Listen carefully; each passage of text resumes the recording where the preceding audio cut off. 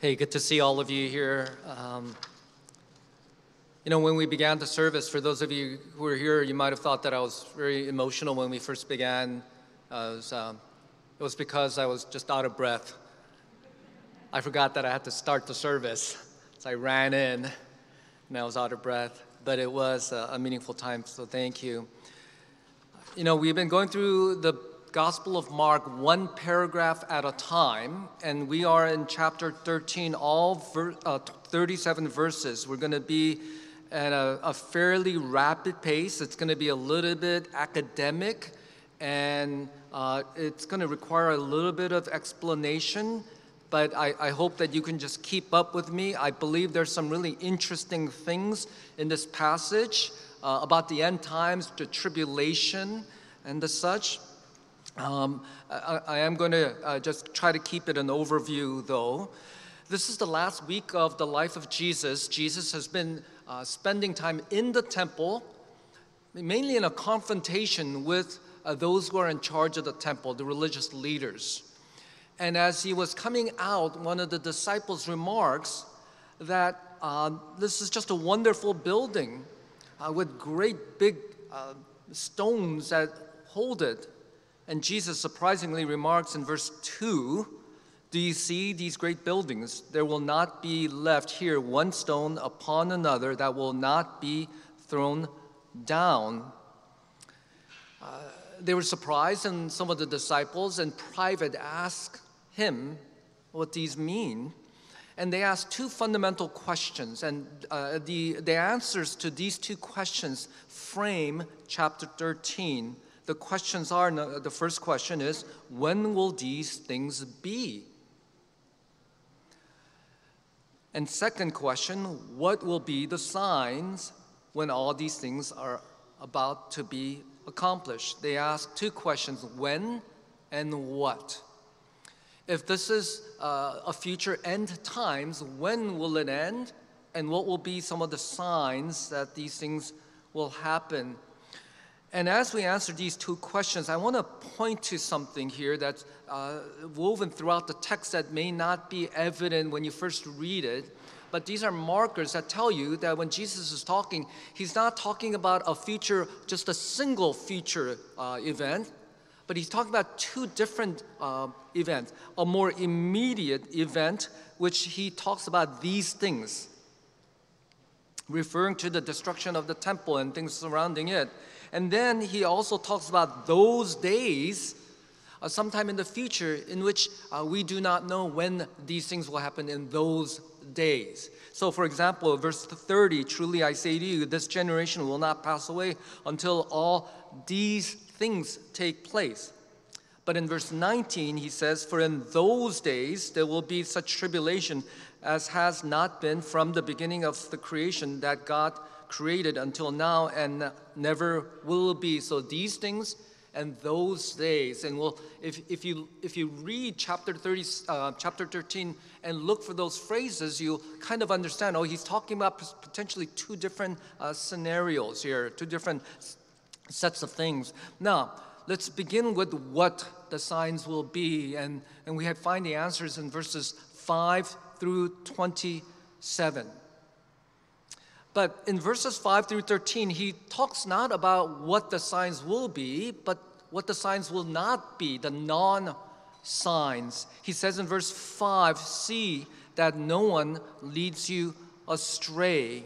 These are the non-signs. These things are things that a lot of times Christians will point to and say, hey, these are the signs of the end times. Christ is coming imminently.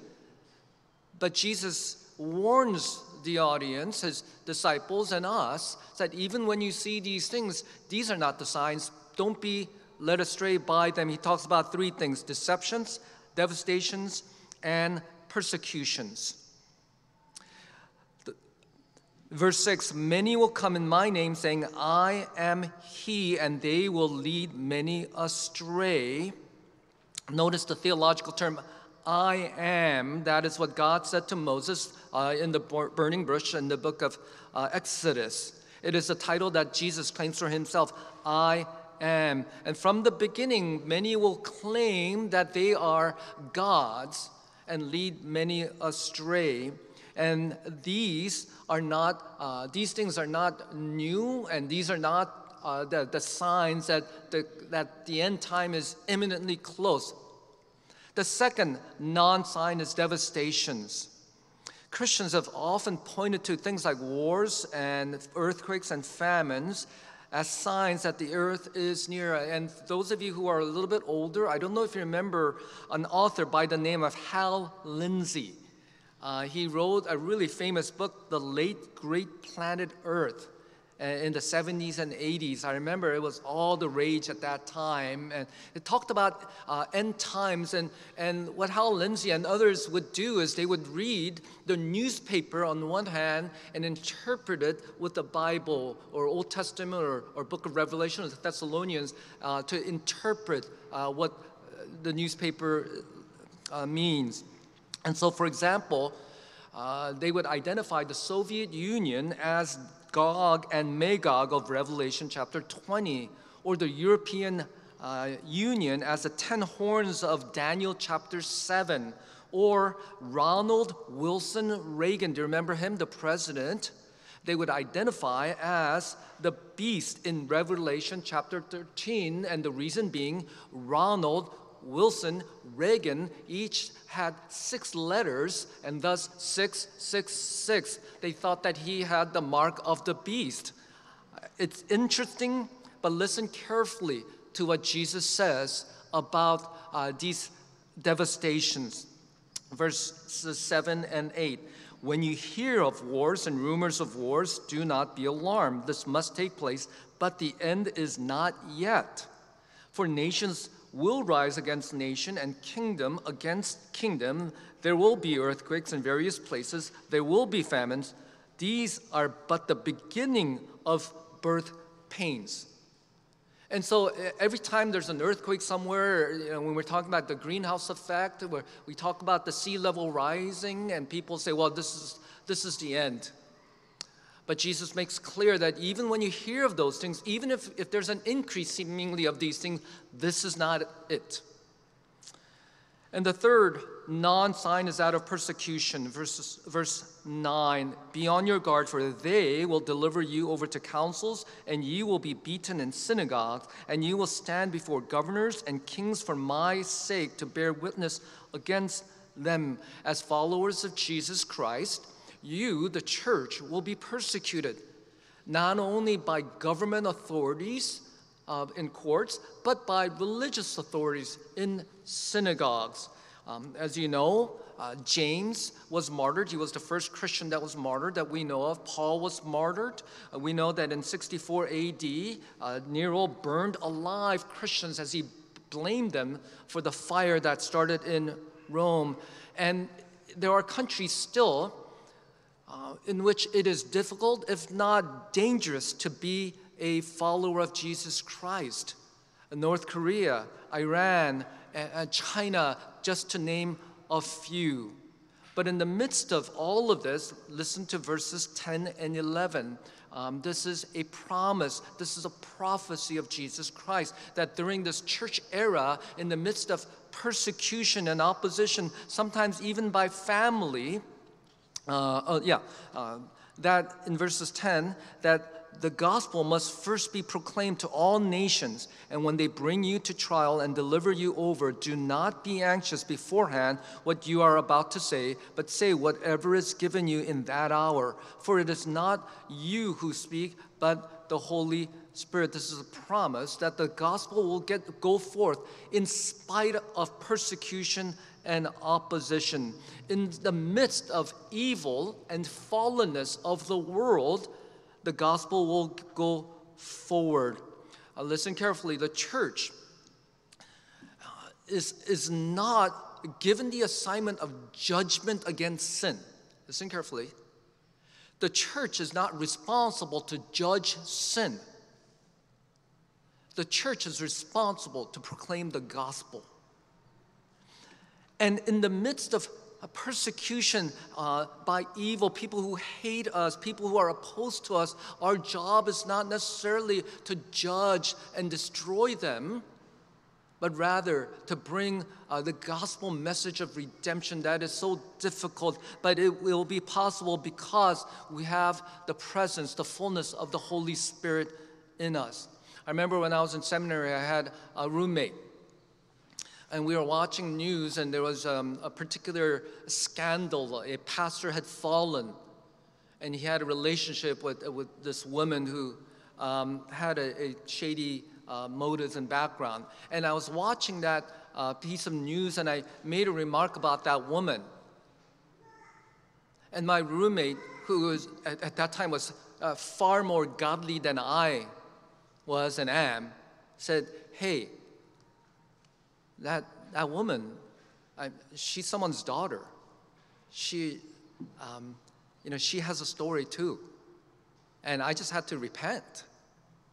That sometimes we, in the guise of a pursuit of holiness, we look at and judge and treat people as sinners, and our job is to judge them and punish them, but our job is to bring the redemptive message of the gospel to them. Now let's go from the non-signs to the sign, and the pivot happens in verse 14. It says, "But when you see the abomination of desolation standing where he ought not to be, let the reader understand." Now the language, starting verse 14, changes from these things to those days now. Okay? So far he's talking about these things are happening, but these are not the signs. This is just the church era. This is just what's common. Now the pivot happens, and the abomination of desolation. And this is a technical theological term that if you were in a theology class and you're talking about eschatology or future times, they would use this term to describe this turning event. It talks, what the abomination of desolation is when an unholy thing or a person is placed where it's supposed to be holy or sacred, and thus desecrates it, makes it dirty. There are several guesses or explanations as to what exactly historically the abomination of desolation is, but as Jesus said in Mark, let the reader understand, meaning the audience was expected to refer to something that was written. We know in the Gospel of Matthew, actually, it talks about Daniel who wrote about this. Now, let me read 3 passages, and I want you to listen carefully to the abomination of desolation, where something holy is made unholy, and listen carefully also to time chronology, okay? Daniel chapter 9, verse 27. "And he shall make a strong covenant with many for 1 week, and for half of the week he shall put an end to sacrifice and offering. And on the wing of abominations shall come one who makes desolate, until the decreed end is poured out on the desolator." Now, also, Daniel chapter 12, verse 11. "And from the time that the regular burnt offering is taken away, and the abomination that makes desolate is set up, there shall be 1,290 days.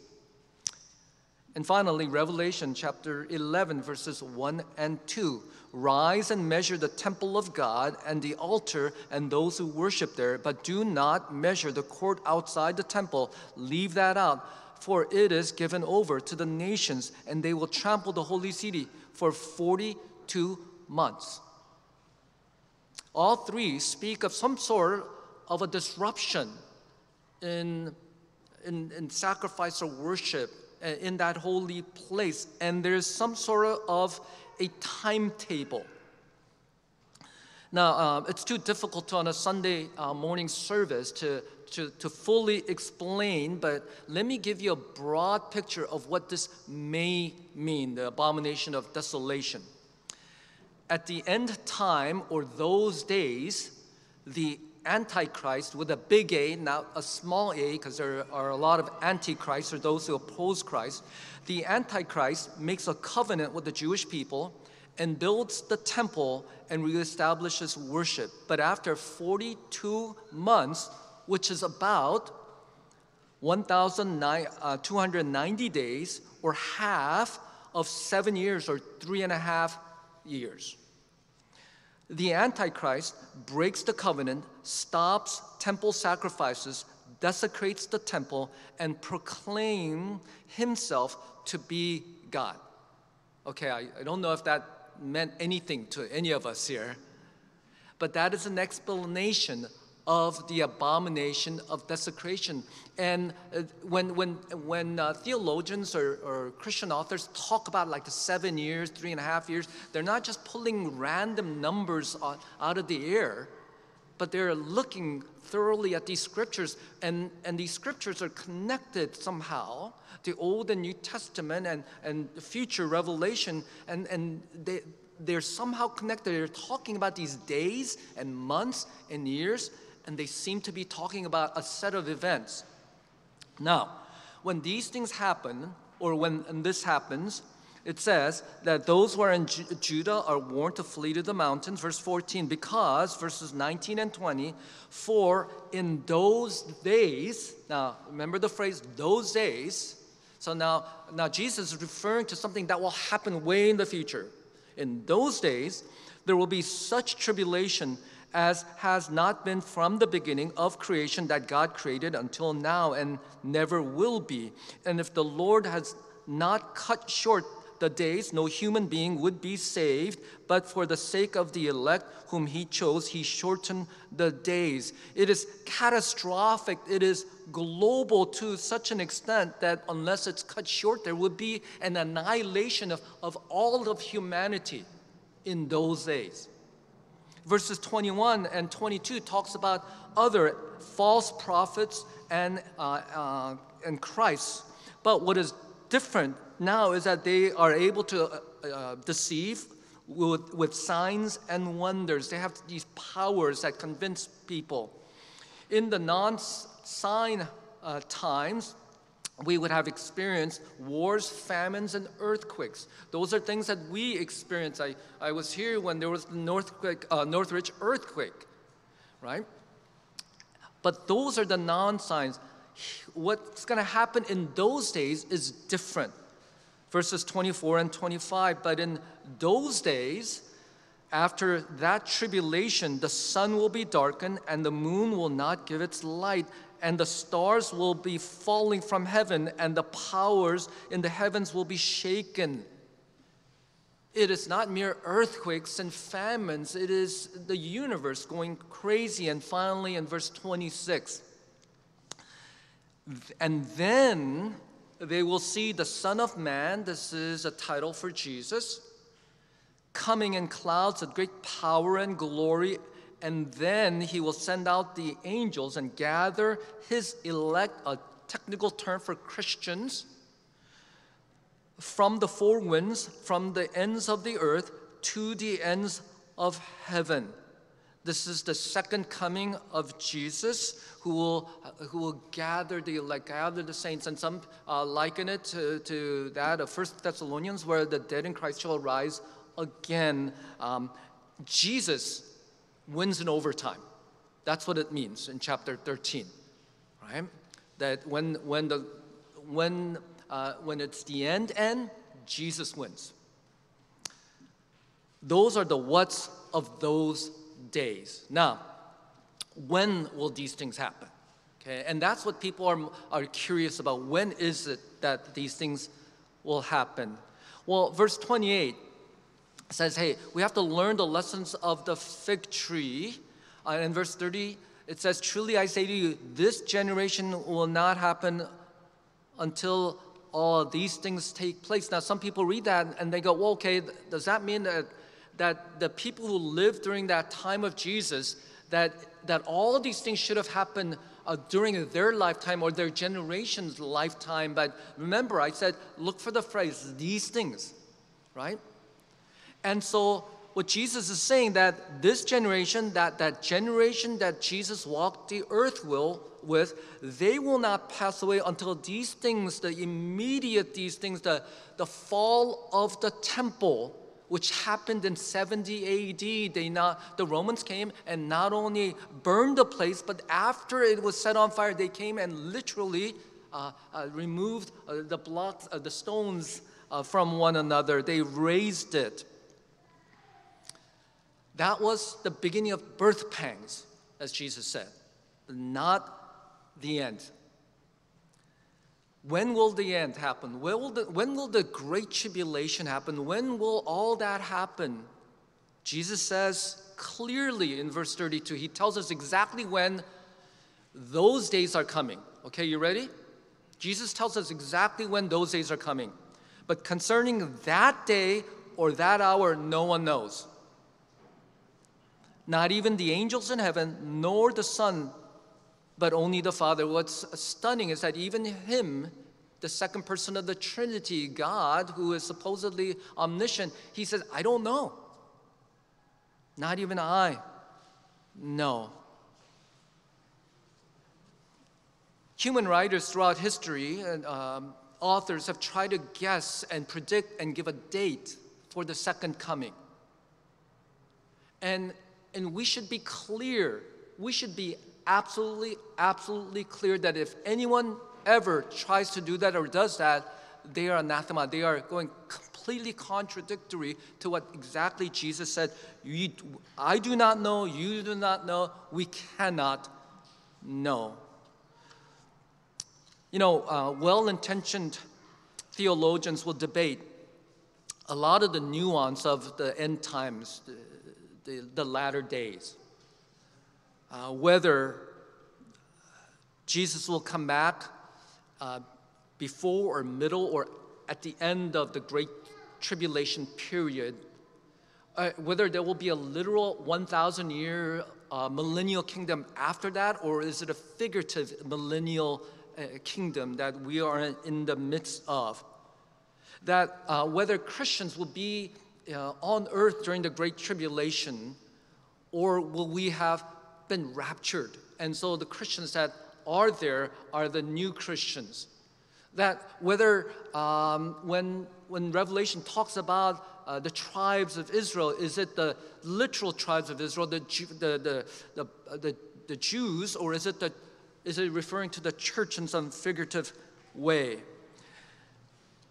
And the reason why well-intentioned Christians and theologians disagree or differ is because sometimes the scripture is not clear on some of these things. In fact, I'm going to say something here that might surprise you, that even among the pastors at Living Hope, we probably differ in some of our interpretation.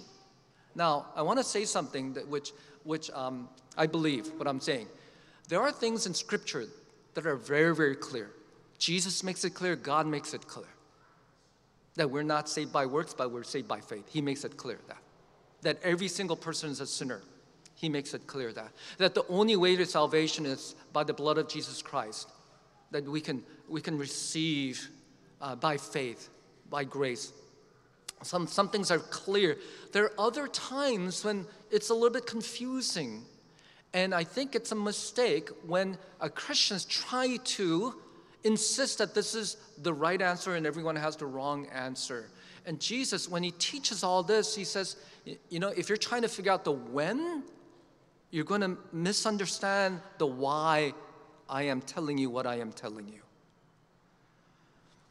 He says in verse 33, this is the why. This is the reason why I'm telling you this, that I want you to be on guard. Keep awake, for you don't know when the time will come. He gives an illustration of a master going away, putting in charge his servants. He says, you don't know when the master will come back. In Matthew's version, if you remember, this particular parable, the master goes away, and before he does so, he gives one servant 5 talents, a second 2 talents, and a third 1 talent. And after a long period of time, he comes back to find that the one with 5 talents had worked hard, invested it, and gained 5 more. The one who had 2 talents worked hard and gained 2 more talents. And the third one, it said, dug it in the ground, and the operable word is he hid them so that There will be no record. Only he would know where the talent is in case the master doesn't come back. And when the master comes back, he looks at the one with the 5 who multiplied it and said, well done. Do you remember the words? Good and faithful servant. To the 2, well done, good and faithful. And to the one who hid it said, you wicked and lazy. What is the reason why Jesus is giving us all of this information? What does it mean to be on guard? What does it mean to live in an era, the church era, where we know that being a Christian will invite persecution and opposition? What does it mean to live in an era that we know that there's sin in this world, that it will invite war, and there will be just general, broad brokenness, famine, and earthquakes? What does it mean to live in an era like that when people will bring us to court or accuse us during that time for just being a Christian? Be on guard. What does it mean? Let me ask you a question. God has given to you a set of responsibilities, talents. And there are times when we're presented with persecutions and oppositions and sin. What is it that we do with those responsibility, talents, and gifts that God has given to us or to you? Am I living in the present reality that knowing that brokenness exists and I am called to be gospel redemptive agent? You know, this past week, and it's hard to escape what's happened. My social media feed is just filled with rants and sorrow and grief. And on my social media feed, I don't know about you, I'm friends with a lot of pastors. And so they're all talking and responding. A good friend of mine who pastors in Atlanta texted me that morning. Have you read this? We're consumed by it. He was interviewed, I believe, for CNN, and that was, or Time Magazine, I forget. And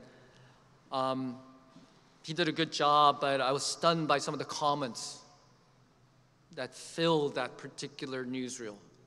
A lot of hatred. I thought it would be a few, but I was just so stunned by how much. I was on a Zoom call with about 20 leaders just yesterday. About half Christian male leaders and half female leaders. And they were all speaking up, lamenting, trying to figure out what they need to do. I was talking to a pastor who said, well, you know, what he's planning at their church is they're going to have an evening of prayer for especially the women in their church who may have felt triggered, who may have recalled incidents from their past that have deeply wounded them.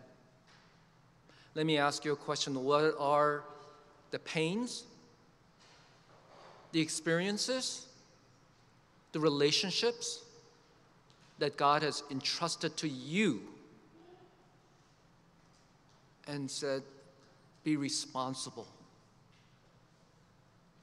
be on guard, be my agent of redemption? I'm going to ask the band to come up at this time. Would you take a minute and ask the Lord, what is it that God has given to you, a redeemed sinner? What are you burdened with? What is God's call to you?